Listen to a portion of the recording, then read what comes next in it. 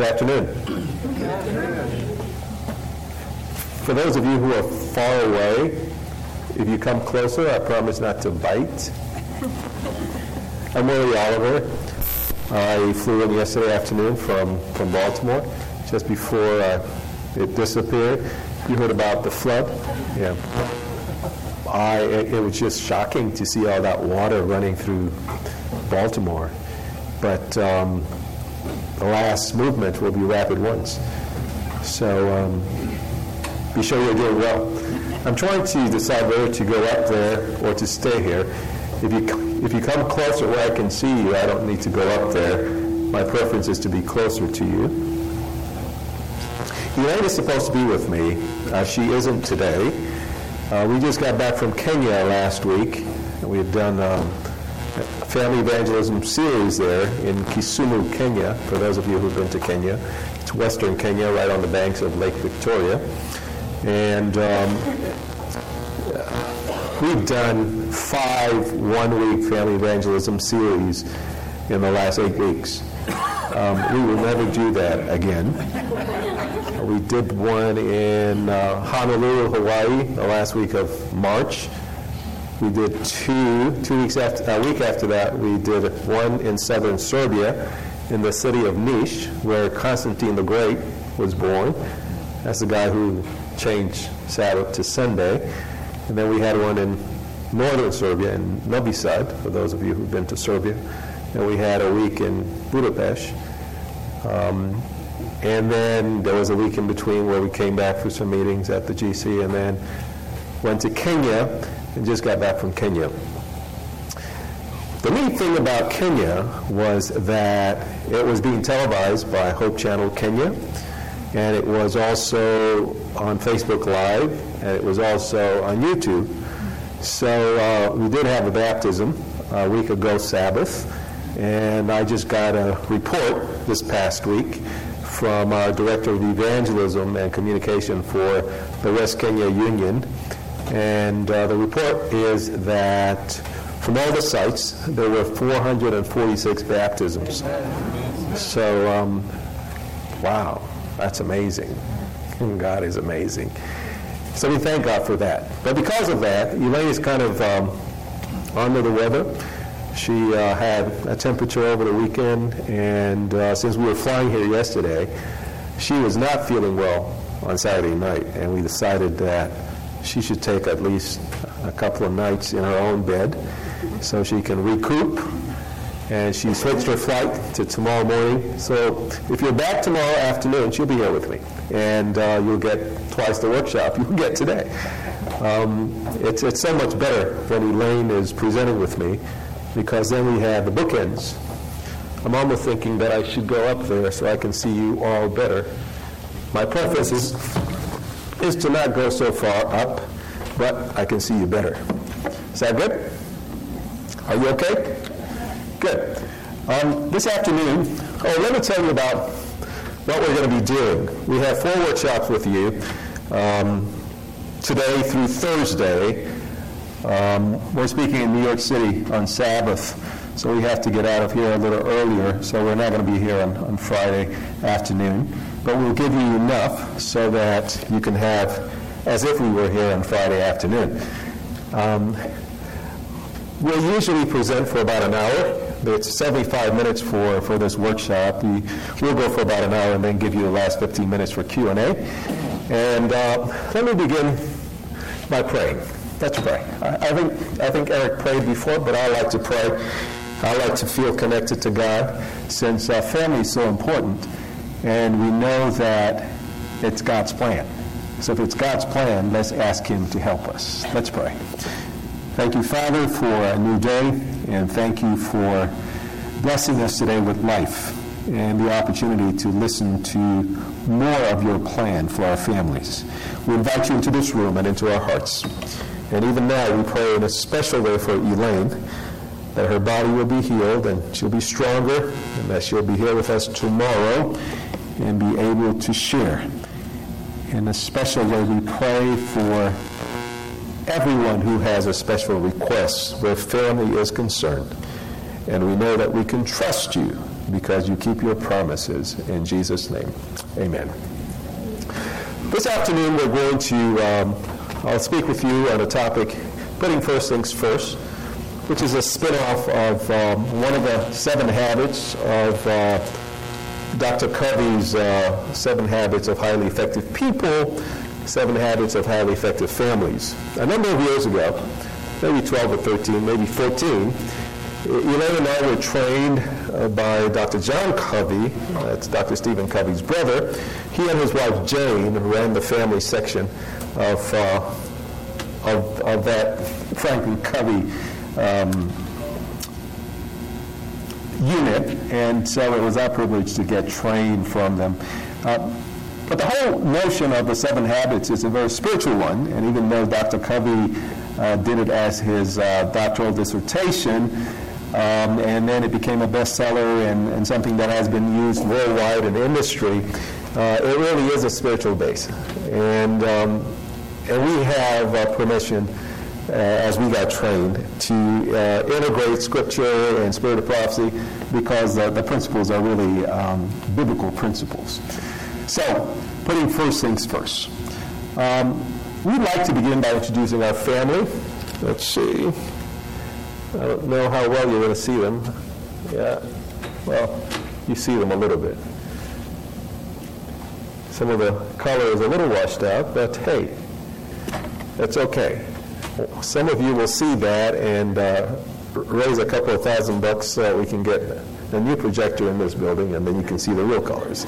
Anyway, this is our family. Elaine and I have been married for 33 years. We got married when we were 5. We have 2 children. Our daughter Jessica is our older child, and our son Julian. Jessica is actually a graduate of Andrews University and Loma Linda University. She's a public health educator, and she currently works at the General Conference in the youth department. Jessica is getting married in September, and she's happy about that, and so are we. Julian is our second and last born, and Julian is a civil and environmental engineer, and he's single and works as a civil engineer in the Washington, D.C. area. Worked for ADRA a year after grad school, and he works in Washington, D.C. now. Now, when we travel to places like Africa and India, where we talk about cows and stuff like that for dowry, you know, we could say, well, Julia's not married yet, and maybe we can make some arrangements, and we can say the same thing here, even though we don't need cows or anything else like that. But just a couple of weeks ago, we were talking about cows and stuff like that, and it gets fun. I wish we had time to speak about dowry and what it really means. And in the West, we don't understand those issues, but it's a lot neater than we think. And it's not buying a spouse. You know, so many times we get incensed in the West, and we think that it means that women are property. They're not. It's basically making sure that whoever's marrying your daughter has the means to take care of her, you know, and is saying, I can take care of a family. And this is good faith for saying that and for doing that. So for those of you who were raised in Africa and have had experience with the continent, you have a better understanding of the fact that you're not buying a wife. You don't own her. And we talked about that 2 weeks ago when we were in Kenya.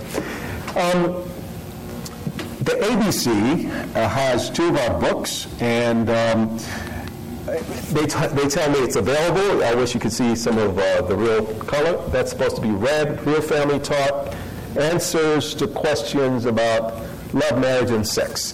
So for those of you who are interested in getting this book, it has a lot of information, and some of what we're going to be talking about this week you can find in that book.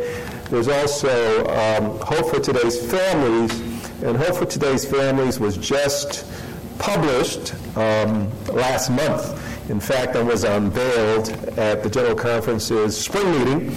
It's the missionary book of the year, next year. And since you're here at this Family Ministries presentation, you need to know that 2019 is the centennial of family ministries in the Seventh-day Adventist Church. It was in 1919 that the General Conference Committee voted into existence the Home Commission, and Arthur Spalding and his wife Maud became the first directors of family ministries of the Seventh-day Adventist Church. We're going to be celebrating 100 years next year. And so the publishing department of the General Conference, that who are the ones who commission the World Missionary Book of the Year, asked us to write. And again, many of the concepts that you'll hear this week, if you want them reinforced, you can find in that little book. And it's available at your book center here on campus. I think we're going to stop by after Elaine comes and maybe sign some books over there. That's the information I got from the camp meeting staff and those who are the coordinators of this. But we just wanted you to be aware of that. So let's begin this way. We're talking about principle-centered living. Ellen G. White in the book Education, page 57, and you know it well. Let's read it together. The greatest want of the world is the one of men and women. Men and women who will not be bought or sold. Men and women who in their inmost souls are true and honest. Read with me. Men and women who do not fear to call sin by its right name. Men and women whose conscience is as true to duty as the needle to the pole. Men and women who will stand for the right though the heavens fall. A powerful statement. A lot of truth. An amazing proposition. And is what God needs us to have as we negotiate family. Family is important, and here's what we know. When we have strong marriages, we're more likely to have strong families. When we have strong families, we're more likely to have a strong church that can preach the gospel with power and joy and help hasten the coming of Jesus Christ. The Seventh-day Adventist Church exists for no other reason than to call men and women, boys and girls, to a saving knowledge of Jesus Christ. And that becomes more easily operationalized when we have strong relationships, when we're getting along, when we're not yelling at each other or hitting or cursing or other ugly things that happen in our family relationships. And we're talking about that today. This is what God is asking for. My goodness, I haven't seen David White in a long, long time. How you doing, Dr. White? It's good to see you. Anyway, so this is how we frame our discussion this afternoon on this quotation from Ellen White. And of course, the brackets, women, women were not included so much in writing those days. If Ellen White were here today, she'd have said men and women. So we want women to know that they're included as well. We're talking about principles and we're talking about values. When we look at principles are universal laws or fundamental truths which exist independently of our knowledge or acceptance of them. Principles. They are like universal principles. For example, let me think of one. What's a universal principle? Something like gravity, all right? Like gravity. And gravity exists whether or not you believe it exists. When I think about that concept, I think about raising our children and remembering driving them to school when they were probably in middle school or even in academy, and we will start talking about something, and they will say, "Is that real?" And we'll say, yeah, it's real. They'll say, "Are you sure that's real?" And we'll say, yeah, it's real. And we would say to our kids, even if you don't believe it's real, it is real, whether you know it or not. And there are lots of concepts you don't know about yet, and they're real. And when you find out, you will know they're real. It reminds me of the guy who said he did not believe in gravity and went up to the 10th floor of a building and tried to prove that it didn't exist. And, well, you know what happened. It's a bad story. So in Serbia, 4 weeks ago, as we were speaking there, there was a university student who would come with another university student who was an Adventist. A young woman had brought her friend. I think he was very interested in her. And he listened to me speak, and he said at the end, as we were having a conversation, he says, I'm an atheist. I don't believe in God. And I said, and before I could say anything, he says, I hope that doesn't make me a bad person. And I said, absolutely not. I said, it has nothing to do with your being a bad person. I said, so I said, I'm a trained sociologist, and I have people I went to school with who are my friends who are atheists. And they're really neat people. They're nice people, and they're kind people, and they do all kinds of nice things. And believing in God is an experience, and you just haven't gotten there yet. I said, God is a lot like gravity, I said to him. I said, we're all evidence-based. And he says, yes, I'm all about the evidence in this. And he spoke English quite well, even though we were in Niš, Serbia. And we had a good conversation, and he felt better about being in church. So we church folk, we need to be able to make people feel good about being among us. And the fact that they don't believe in God doesn't make them a bad person. They just haven't encountered him yet. And I said to him, it's like the young man who went off to university, and he came back home, and he said to his mom, I don't believe in this God of yours. And he said to her, well, where is he? And I don't see him, I'm all about evidence. And his mother said, well, I have an experience with God. And that's why I believe that he is. And he speaks with me every day, and I speak with him. And we get along, and when I'm not feeling so well, I can go to him, and things get better. And then he says, yeah, but I don't see him. And she says, well, you have to experience him. Maybe I need to get the other microphone. There's some kind of interference with this one.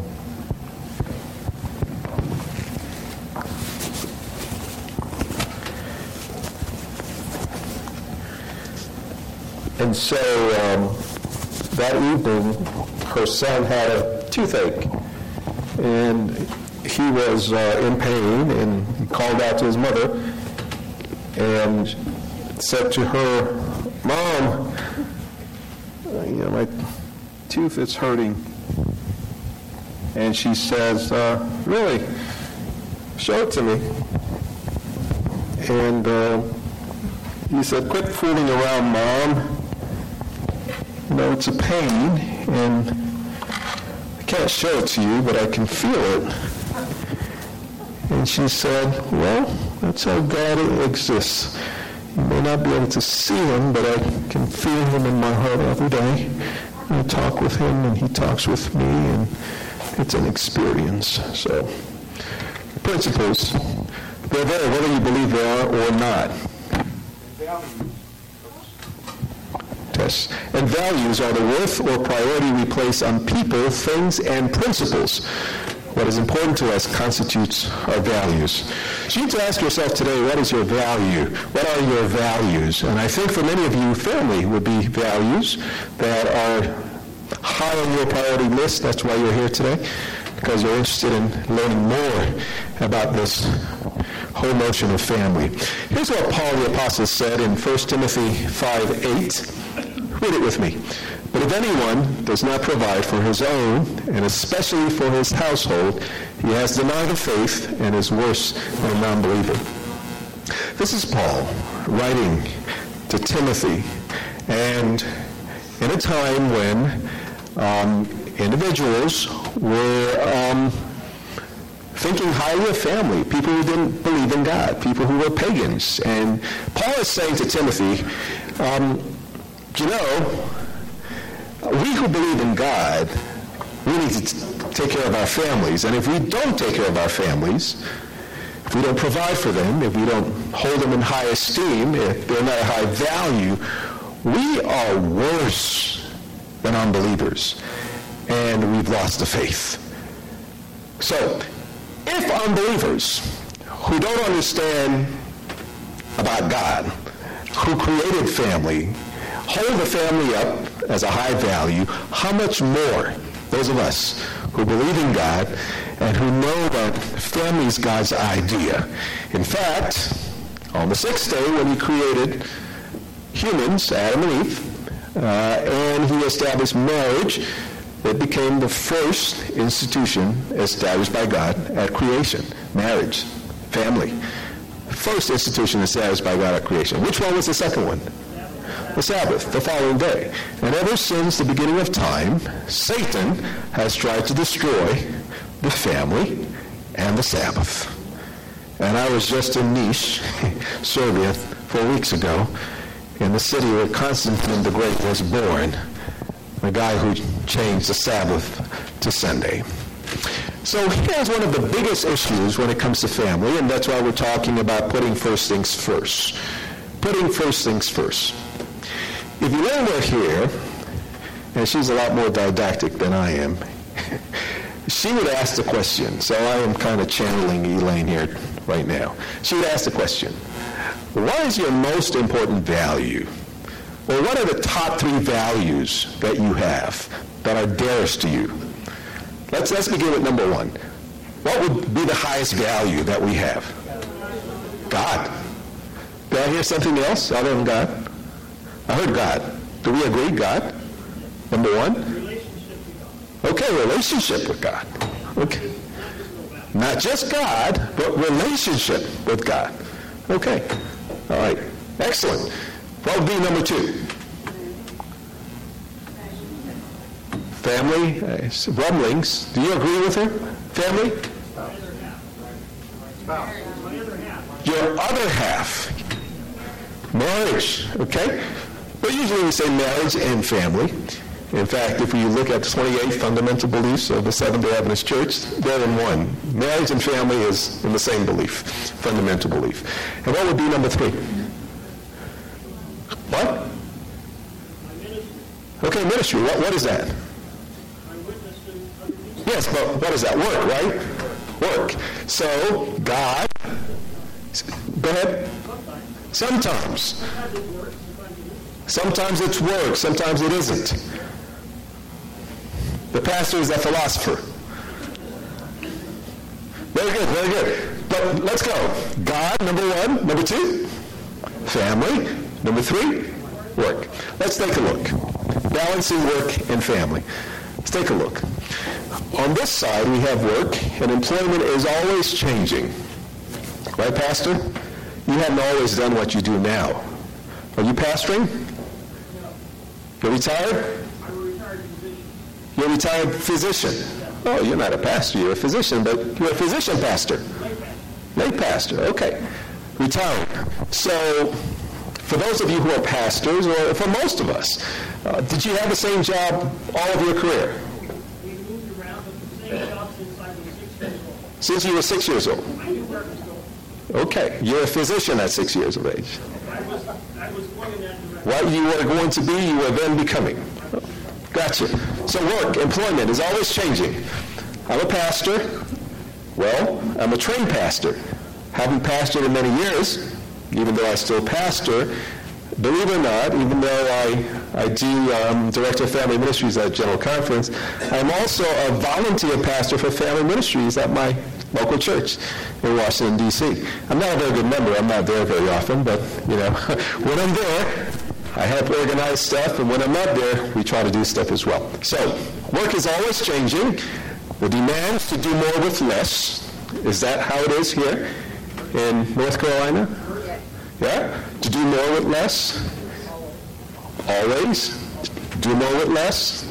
The boss. Who's the boss? The external expectations and measurable accountability, right? If you're a successful professional or successful at any job that you do, it's because you're meeting some expectation.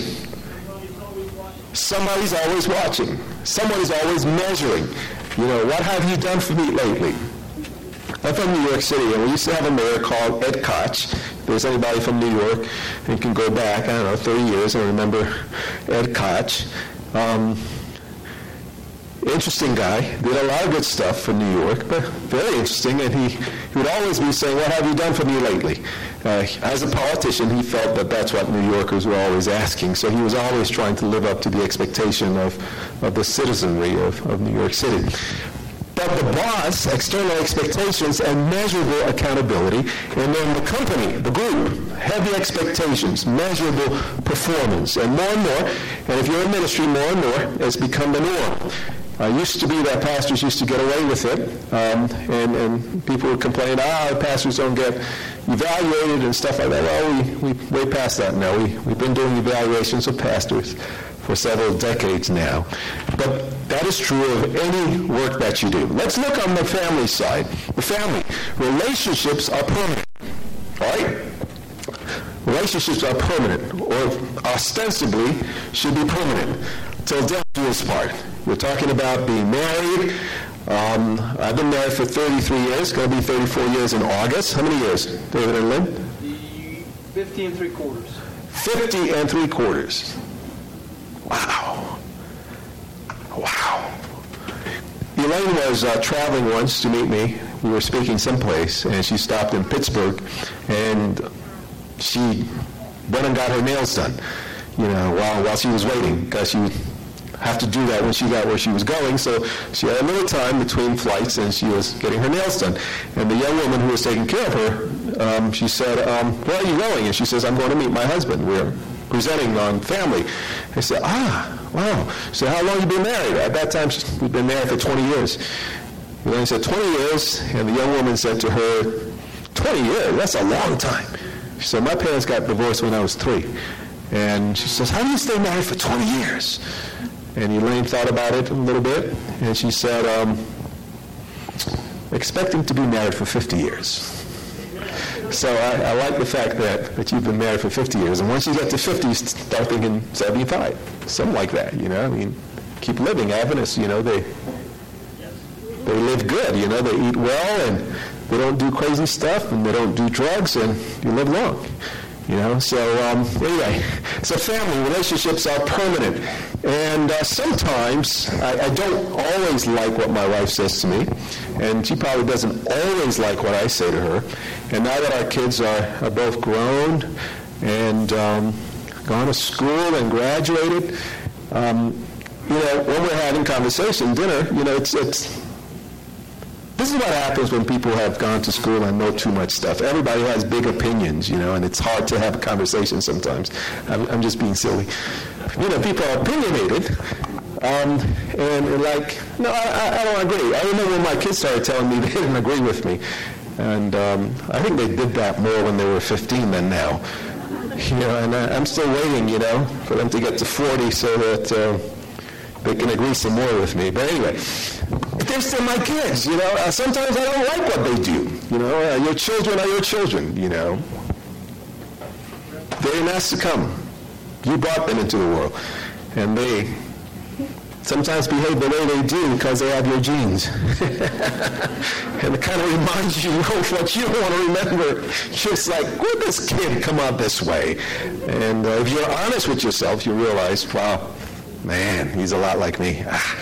It's reminding me, hey, David? Anyway, so relationships are permanent when it comes to family. The demands, we're always running on empty in the family, always running on empty. There's always something else to do. The boss, your internal expectations and self-accountability. I want to have a great marriage. Nobody gets married to have a good fight. Anybody got married to have a good fight? I love to argue, so I'm going to marry someone I can argue with. Anybody? Any takers? No, most times people get married because they say they're in love. And sometimes they say they fall in love. And I say to people, be careful. Don't fall in love because you might get hurt. If you fall, you get hurt. I say to young adults, walk into love. Go slowly. Find out stuff before you make this permanent decision. Then, of course, the group, marriage, family, child-raising responsibilities often appear postponable. I have a favorite story when it comes to this. My kids were 2 and 5. We're in New York City. I was youth director and family ministries director of the Greater New York Conference. And I was in my office, and we were working on so many projects, and I've been going, with so much stuff. And then I looked at Tina, my Italian secretary at the time. And I think at that time we still called them secretary. It's a long time ago. We don't call them that anymore. Administrative assistants. I like that one much better. And I said, Tina, I've been going nonstop for several weeks, and my kids are 2 and 5, and I'm going to snap twice, and they're going to be 22 and 25. I said, I'm leaving. And when we say sometimes about working, and are you always working? Sometimes, and you say sometimes it's not work. Well, sometimes in ministry we don't work 40 hours a week. We work 80 hours a week and way more. So, and we're always working. So anyway, I remember specifically going home, leaving the office. It was 2 o'clock in the afternoon, and I'd been there since 7 in the morning, and I said, Tina, I'm going to run home and get my kids because they're going to be grown, and I'm not going to spend any time with them. I have pictures of that day. I took them to Central Park in New York City, and we have pictures. And every once in a while, now that there's Facebook, Father's Day and stuff, I see the pictures up here and what have you. But it was a wonderful, wonderful moment, wonderful day, and I still remember it. And for those of you with small children, run home sometime. Take the day off. Take a half day off. Do something. Because those kids are going to be growing up so fast before you know it, they're going to be gone. And if you don't spend any time with them when they're little, when they're grown, they don't have any time to spend with you because there's no habit. There's no relationship that developed over that time. So here's what happens, and this is the big balancing act. And if there are any pastors in the room, invariably, this becomes a very tough situation. In some places of the world, even tougher than in other places of the world, where pastors feel compelled to do 24/7, and they're always going and always going and always going and always going, and there's this big issue with balancing work and family. But not only pastors, physicians and teachers and everyone else, farmers, and unless your kids are working with you on the farm, you probably are working hard and doing stuff, and you always need to be balancing work and family. And because of this, there's no peace, there's a lot of pressure, and there's a lot of stress. And family becomes stressful. And people leave because it becomes so stressful, they get to a breaking point and they can't handle it anymore. And what we're trying to deal with today is think about putting first things first, think about our principles, think about our values, and how do we do what's most important to us first instead of leaving it last. Let's do a little bit more. Well, this is the basic change model, and it's from social science, and it goes like this. We call it the basic change model, and we can call it also the see to get model. We are going to have to see things differently, to do things differently, to get a different result. Okay? If we don't change or we don't shift the paradigm of the priorities of our family and recognizing how important family is, and it's not postponable, and the kids are just growing, and if you're not there, before you know it, they're grown and they're gone, and you don't even know them, you're going to have to see things differently. Remember what God says. You need to provide for your family, and if you don't, you're worse than an unbeliever, and you've denied the faith. You have to see things differently, to do things differently, to get a different result. It's a basic change model, shifting the paradigm of how we prioritize when it comes to family, of how we don't get so busy doing whatever it is we do that we forget what's most important. What's most important. As I speak today, I speak as the son of a pastor. My dad is a pastor. He's dead now. Both my parents are dead now. My mother just died about 3 months ago. And I still miss them. But I'm here today because they put first things first. I'm here today because they were so busy trying to save the world that they lost their children. That's why I'm here today. And I'm grateful for that. And it's been a model to me in my own marriage and in my own ministry, how I prioritize my family, how I put first things first, how I am more interested in just going someplace else and doing something else and speaking someplace else and trying to save the world and losing my own kids and losing my own family. And that's a challenge that we have many times in the Seventh-day Adventist Church. I want you to take a look at this cartoon, and it's a family meeting, And the father is at the head of the table, and then the mother and the 4 kids. And the father is speaking, and he says, I've called a family together to announce that because of inflation, I'm going to have to let 2 of you go. Okay. Well, the question is this a good family model? Would you say it's a good family model? What kind of model is this? What kind of model? It's a business model. It's a corporate model. It's a capitalistic model. Basically, when there's inflation and we have to tighten our belts, we don't get rid of our family members, right? We eat less, we buy less clothes, we buy shoes less frequently. I don't know, I didn't live through the Depression. Perhaps some of you did, and you can tell us about that. But I hear it all the time, and I used to hear it from my grandparents and my parents' friends and what have you. But what we do know is that a family model doesn't do that. Family model, you don't get rid of your family members. We're family, we stay together, we do whatever we have to do to get through this rough patch. I've heard people say, there was a time in my family when we ate rice and beans. Of course, for other cultures, that's what they eat anyway, every day. And it's not because they're poor, it's just because they like rice and beans. I happen to like rice and beans. I spent a number of years in Latin America. My parents were missionaries in several countries in Central America, and where people ate rice and beans in the morning, in the noon, and in the evening. Beans in the morning, beans in the evening, beans at noon, beans in the summer, beans in the winter, beans in June. Beans, beans, beans, the blessed beans. Frijoles, yes. So, anyway, so this is not a good model for family. This is a capitalistic model, and we don't get rid of family members. What we do is we prioritize what we're going to do.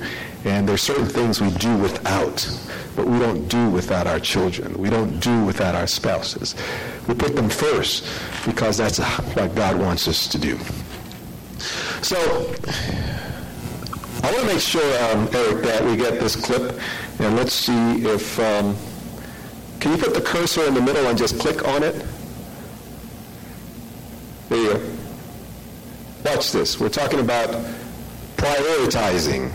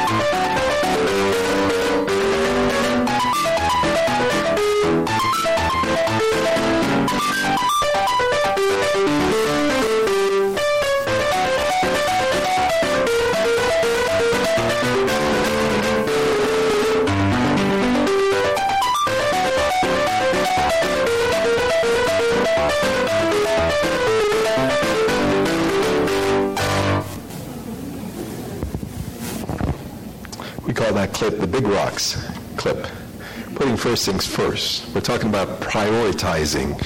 We're talking about what do we do first, what's most important in our lives.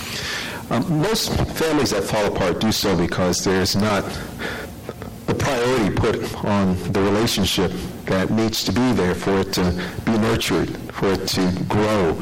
Because relationships are just like plants. They're living organisms, and for them to thrive, we have to nurture, we have to weed, we have to fertilize. Someone once said that conflict is the manure of marriage. It doesn't smell good, but without it, there's no real growth. So process that. So before I come back to the Big Rocks clip, I'll say a couple of things about that. The story that comes to mind was when we had just moved to Washington, D.C. a number of years ago, and I was called to a North American division and as Director of Family Ministries. So I've been in the building for a very long time because I was NAD Family Ministries Director for 15 years, and now I've been the General Conference Director for 8 years. So that's a long time. Now, if it just happened, then I'd have been in a different building since NAD has its own building now, but at that time, we had the same building. And we had just moved from South Lancaster, Massachusetts. We were coming from the Atlantic Union, and we were moving to Washington, D.C., which is a much more expensive area than Massachusetts. And I remember that we had sold one of our cars when we moved so that we had enough money to put down as a down payment on our house. And we couldn't justify having 2 cars at that point. The kids were little. They were just starting school. And Elaine had taken some time. She had taken some time off to be at home. And she was coming to pick me up one day. So she came to the General Conference to pick me up after picking up the kids. And she said to me, "I'm famished. Can you get me something to eat?" There's a cafeteria at the General Conference. There still is. Food is pretty good. Good vegetarian food. I was going to say vegan, but it's not quite vegan. This is vegetarian. I'm looking forward to the day when it'll be more vegan, but it's quite good. And she says, "Get me a tray of food." So I did, and I looked, and there were a number of things that were on the menu. And we often went to Italian restaurants. We like Italian food, so there's eggplant parmesan. I got her some eggplant parmesan, some salad, some stuff. And I got 2 trays because she was coming and she was picking me up. I think it was Friday. We were going home. So she says to me when I got to the car, she says, "You drive. I'm famished. Can I have the tray?" And I gave her her tray, and she opened it, and she said, "Eggplant parmesan. I hate eggplant parmesan." So I said, "Oh, I had no idea." She says, "Have you ever seen me eat eggplant parmesan?" And I said, "We go to Italian restaurants all the time. I've eaten it, and I thought you did too." She says, "I've never eaten eggplant parmesan. I hate eggplant parmesan." So I gave her my tray, and it didn't have eggplant parmesan for whatever reason. I'm not sure why, because I love eggplant parmesan. So she says, "Oh, okay." So she ate my tray. And the moral of the story is that I've never offered her eggplant parmesan since then. Now, it's been a number of years now, and we've gone to Italian restaurants. Any of you been to Maggiano's? Oh, it's an amazing place. Yeah, amazing eggplant parmesan. Anybody has been to Buca di Beppo? Okay, good eggplant parmesan. And she has ventured to say, "Can I have a little bit of that?" I said, "Oh, no. No, you want some, you're going to have to come and get it, I don't give you any eggplant parmesan." So since that time, I've never offered my wife eggplant parmesan. Conflict, right? It's the manure of marriage. It doesn't smell good, but without it, there's no real growth. From that, what happened? I grew, I knew, I got to find out my wife didn't like eggplant parmesan. You need to grow. That's what life is about. Pay attention, so... No, I don't offer her eggplant parmesan. She wants it, she has to come get it. And every once in a while, she says, "I can't have a little piece." Like, "Hey, go for it, man. I'm not offering it to you. You come at your own risk, But that's what it means. That as we grow together, as we stay together, we pay attention. And, if you keep doing the same thing, expecting a different result, you know what it is. It's insanity. So it's amazing to me, sometimes couples, as they're negotiating relationships with each other, they would keep doing the same thing over and over and getting into conflict over and over. And pay attention, pay attention. Here's what we say to couples. And those of you who are not couples, because you're not married yet, I see some children, so pay attention. You want to have a great marriage when you get married? I just saw a little girl making up her face like, marriage. Anyway, you want to have a great marriage? Find out what your spouse likes and do it. If it's not immoral and it's not illegal, find out what your spouse likes and do it. And do it again. And do it again. And do it again. again and keep doing it. If they like it, they're always going to enjoy it when you do it. Keep doing it. There's another side to it. Equally important, find out what your spouse doesn't like and quit doing it. You know, I speak to couples who keep getting into the same issues over and over and over again. I mean, what gives? You knucklehead? I mean, she said she didn't like it. Or he didn't like it. Oh, I'm going to make this, what do we call it? This veggie loaf. Special K. I'm going to keep making the Special K until he loves it. He said he didn't like it. Try something else, you know, chocolates or something else, you know. You keep giving him Special K. If he doesn't like Special K, nobody has to like Special K. It's what we do for each other in relationships. We pay attention. We pay attention.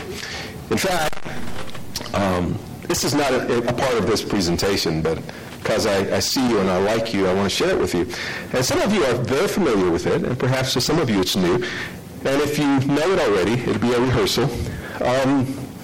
Every relationship, certainly family relationships, certainly marriage, certainly relationship with your children, grandchildren, but every relationship has an emotional bank account.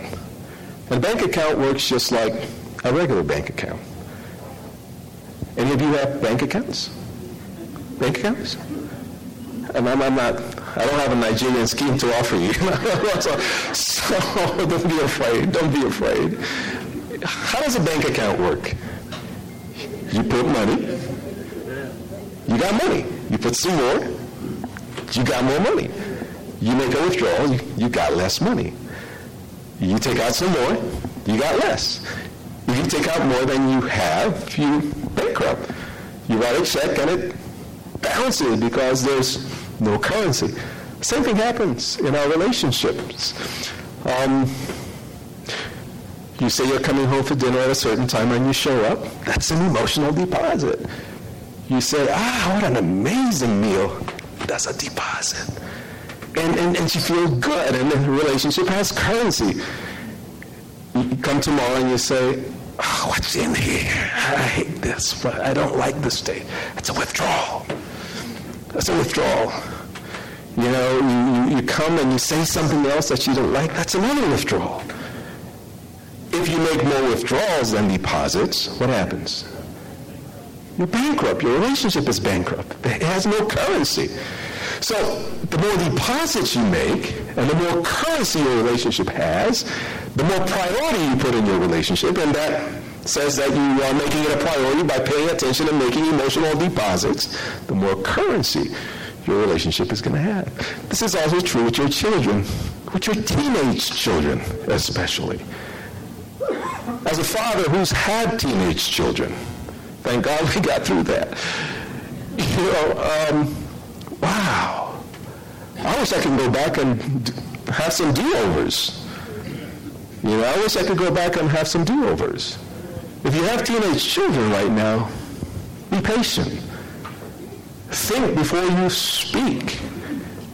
Make sure you're making a deposit instead of a withdrawal. Even if they're not doing everything you're requiring of them, find something good to make an emotional deposit and say, great, wonderful, I love when you do that. The more we do that, the more currency we have in our relationships. That's when we make our relationships priority. That's when we put first things first. Every couple that's gotten divorced, has gotten divorced because there were more withdrawals than deposits. And then something happened, and it was a big withdrawal, and it was already in deficit. And the relationship was bankrupt and couldn't stand the test of time because of that. So let's not allow it to get there. And, by the way, we have an emotional bank account, but everybody. This week, if you keep coming, you're going to start having one with me. You know? And you see the doctor back there, he's making all these deposits because he's just responding to what I'm saying, and I don't like him already. That's how it works. That's how it works. You know? He shows himself and he makes himself noticeable, and he's pouring into my life by his responses. And that's the same thing that happens with our children, with our grandchildren, with our spouse. Elaine and I are always careful to say spouse. You know, sometimes we're in Africa and we say, with our spouses, go talking plural. All the people, I say, no, spouse. Because, you know, there's a polygamy issue that we're dealing with in Africa.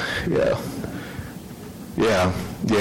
So, and the polygamy issue that we're dealing with in Africa is like getting married here in the United States, and we have no biblical grounds, and getting into second and third marriages, and same thing, you know.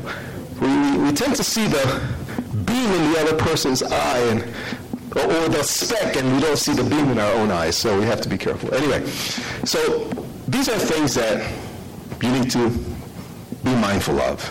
Going back to the clip, first things first, big rocks.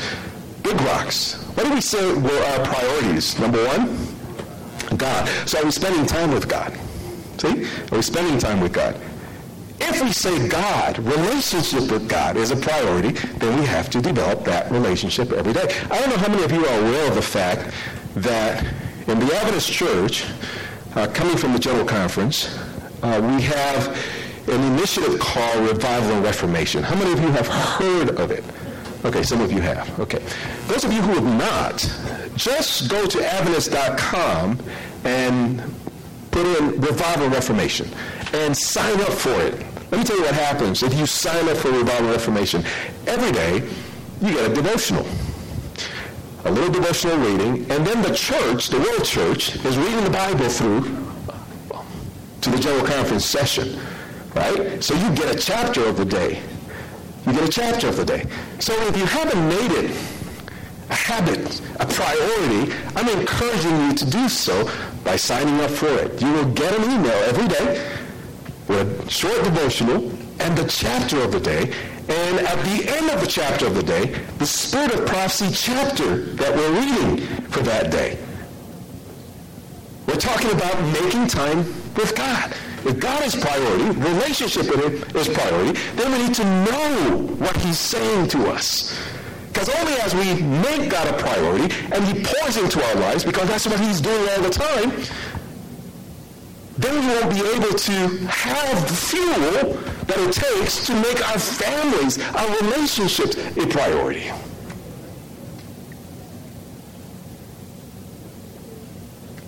Ellen White says, if we would humble ourselves, right? You know that quotation? If we would be, remind me of it, kind and tender-hearted, pitiful, there would be 100 conversions to the truth where now there is but one. What is she saying? She's saying, put first things first. She's saying, make emotional deposits. She's saying, value people. Remember, we're talking about principles and values. What are values? Things that are priority to us. And then number 3, work. So, God, family, work. In that order. And sometimes people misunderstand. They think, if I put my family before work, it means that I'm a slacker. No, that's not what it means. That's not what it means. It means that you know when you need to make the choice of what needs to be done, what's most important, what is before you.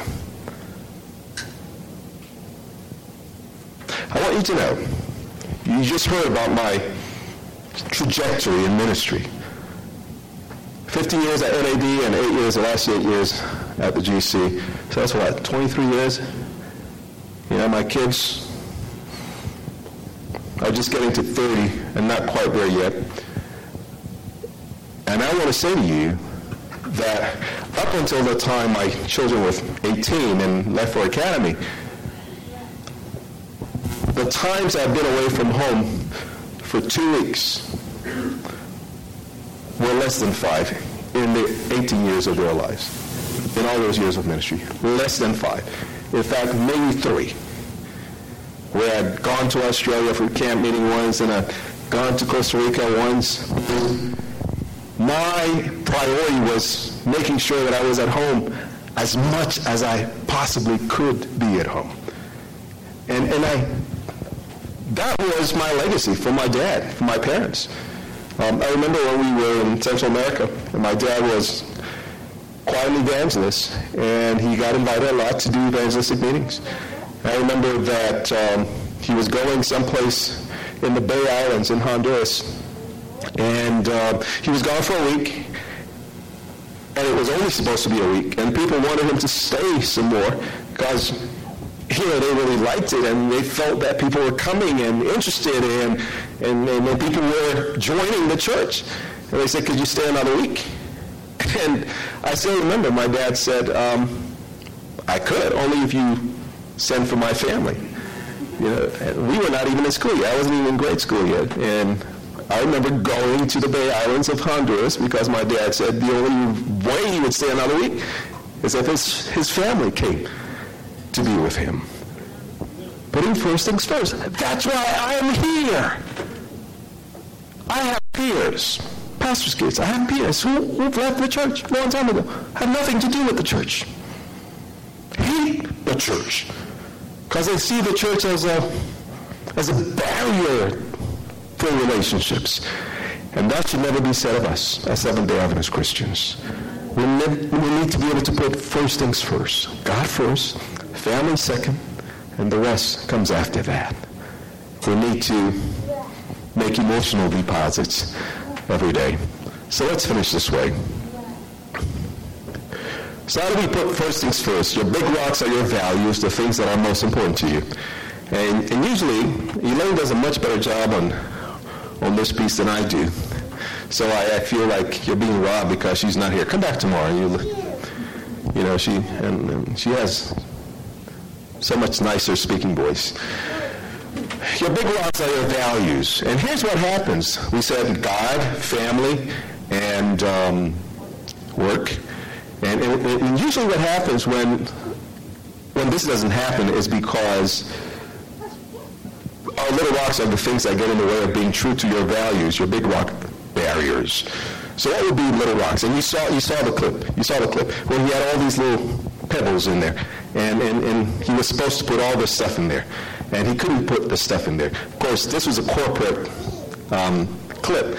But we can change those values to God, family, work, and putting first things first. And the reason we don't put first things first is because we have little rocks that get in the way. What would little rocks be today? Help me. What would little rocks be today that take up our time? The rain is a little rock. The rain. Okay. Cell phone. Email. Facebook. Little rocks. What else? A new ministry at the church. A new ministry at the church. Okay. Could be a little rock. Hobbies, and not that hobbies are bad, but it could be a little rock if you spend all your time so that you have not enough time for your spouse. Not enough time. Television, there's so many little rocks that we can think of. And if we're saying we're prioritizing, putting first things first, if we're saying we're living our lives based on principles, if we're saying we're living our lives based on our values, our highest values, then we need to put first things first. That's what it's saying. Imagine how many books you could have written. Imagine how many things you could have done. Imagine how much better your relationship with your children could have been if you invested and put that first instead of the other stuff that wasn't so important, the other stuff that is not permanent, the other stuff that really has little value. Things that value most should never come second to things that value least. You have to put the first things first. So, how do you put marriage and family first? Well, spend one-on-one bonding time. Spend time with your spouse. Just your spouse, even if you have children. Because the children, by the way, they're going to leave. They're just visitors in your home right now. It's okay, you have to take care of them, but they're going to leave. So, when you're on the plane, airplane, and I just came on one yesterday from Baltimore. And they go through the charades of telling you what to do, and, if you lose oxygen, this mask is going to fall. They say, put on yours first before you help someone else. I think if the parents have their masks on first, then it's going to be okay. They can help the rest. Also, there's something I want to say about that, and that is, don't forget that the only person you're one with is your spouse.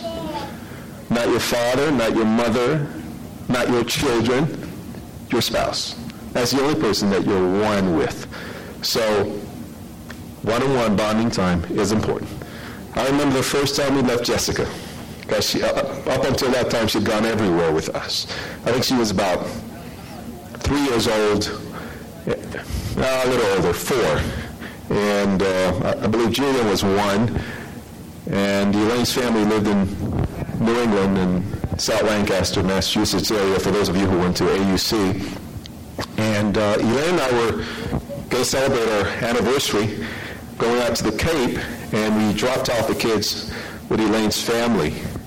And when we got back, we were showing some pictures to the kids, and Jessica saw the pictures, and she said, "You went to the beach? You stayed in the hotel? You went to a restaurant without me? You'll never do that again." That's what she said at age 4. But we did. We did. One-on-one bonding time. The week we were in Budapest about 3 weeks ago. I'm losing track of time, about 3 weeks ago. The only reason we were there was because last year we were asked to be in Budapest this year. Our union director for the Hungarian Union said, "Can you come next year? Aren't you going to be in Central Europe sometime next year?" We said, "We're going to be in Serbia. Can you come right after Serbia?" I looked at the calendar. I said, "No, can't come." He says, "How come? You're right next door." I said, "Because it's our son's birthday. And he's not married yet, and until our kids get married, we're home for their birthdays." I mean, he was turning 28. It's not like he was turning 18 or 16. 28. But he's our son, our only son. He's not married yet. He needs to know that his birthday is important to his parents. So we're saying no to Budapest. I said, the only way we can come if Julian decides he wants to come to Budapest with us. And he did. And he came to Budapest. And that last Sabbath we were there in Budapest was his birthday. April 28th. He turned 28. And we had a great meal at a wonderful restaurant he chose. And you know what he said to us during the meal? He said, "Thanks for staying. Thanks for staying."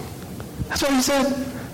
He was talking about his mother and I. Thanks for staying. Sometimes couples say, well, I don't know many of them, they're not getting along. And by the way, we refuse to be in a bad marriage.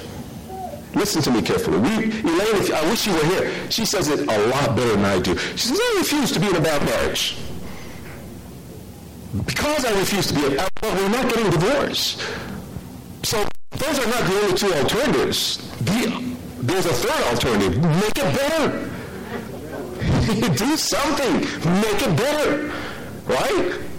Make it better. So, failure is not final. You fall down, you get up. That's what we do in family. That's what we do with priorities. That's what we do with things that matter most. First things first. I need to end. Let's spend one-on-one bonding time with your children as well. We have 2 kids, and I made sure that I spent individual time with my kids and plan on weekly time together. We still have a weekly date, Elaine and I, where we're not talking about finances, we're not talking about trouble, we're not talking about anything else but just us. How you doing? And John Gottman, one of the leading marriage researchers in the world, many of you may be familiar with him. He works with his wife, Julie. They're both marriage researchers. He says you should turn towards each other. One of the biggest issues in marriage and why marriages are falling apart is that people turn away from each other when they're having difficulty. He says turn towards each other. Lean in. Listen. He also does something he calls love maps. What is that? Well, what's a map? What's a map? What do you need a map for? To find your way. Do you know how to find your way in a relationship with your spouse? Do you know what her favorite color is? Do you know what her favorite meal is? Do you know who her best friend is? Do you know who she doesn't like too much? You know who's our friend's least favorite relative? When I said flower, I was thinking about the guy who the speaker would say, "Do you know what your wife's favorite flower is?" And the guy said, "Yeah, I know." And he said, "Yes. It's Pillsbury all-purpose, isn't it?" And he started his life of celibacy. Anyway, let's end. So, here's my challenge to you. We say we are the people of God. We say we're the people of the book. We say we live by principles and values. Here's a big value. 1 Corinthians 10:31. Therefore, whether you eat or drink or whatever you do all to the glory of God. And I say when it says, or whatever you do, marriage, family, do all to the glory of God. If you're married, do that to the glory of God. If you have children, parent to the glory of God. How am I giving honor and glory to God? By my relationship. If all people knew about God was watching you as a neighbor, would it want me to be a part of the people of God? So do marriage to the glory of God. Parent to the glory of God. But first things first. Things that matter most should never be at the expense of things that matter least. This is for the pastors in the room, but for anyone who's in ministry. This is Ellen White, Gospel Workers 204. Nothing, read it with me, nothing can excuse the minister for neglecting the inner circle for the larger circle outside. Spiritual welfare of his family comes first. Pastors, church workers, nothing should come first. One of the reasons I'm here, I still remember as a 6, 7-year-old listening to my father preach and saying, when I get to, I think he was a good preacher, when I get to heaven, he says, I want to see all of you there. But more important than that, I want to see and look towards my mother and call her by name. And look at my brother and call him by name. And look at me and call me by name. That's why I'm here. I knew I was important to him. He wanted to see me in the kingdom. Every once in a while when we're having dinner with our children, I say to them, we want to see you in heaven. I want to see you in heaven. And our children don't always do what we want them to do. They're adults. They have to make their own way.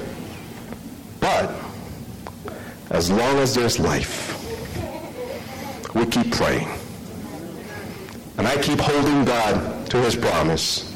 He says, I will contend with those who contend with you, and I will save your children.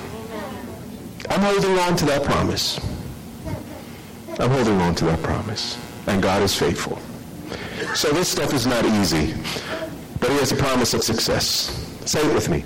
I can do all things through Christ who strengthens me. Marriage is difficult. Family is difficult.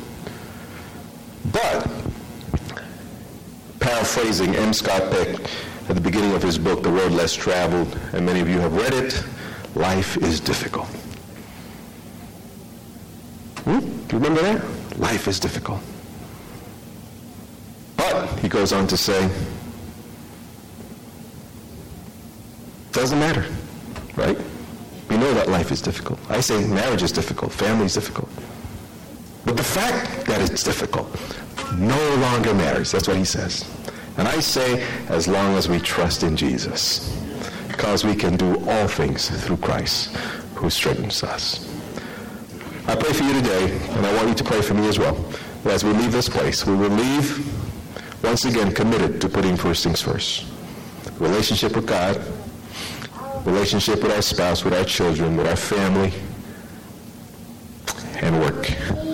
But that work needs to be a work that represents Jesus. It needs to be a work that draws people to Jesus. It needs to be a work that points men and women, boys and girls, to the Christ who's about to come.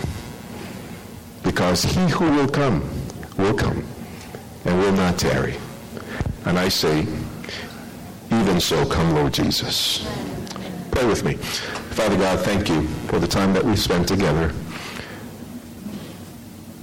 And we pray that as we grapple with some of these issues and think about our own relationships, that we might remember that love is patient and kind.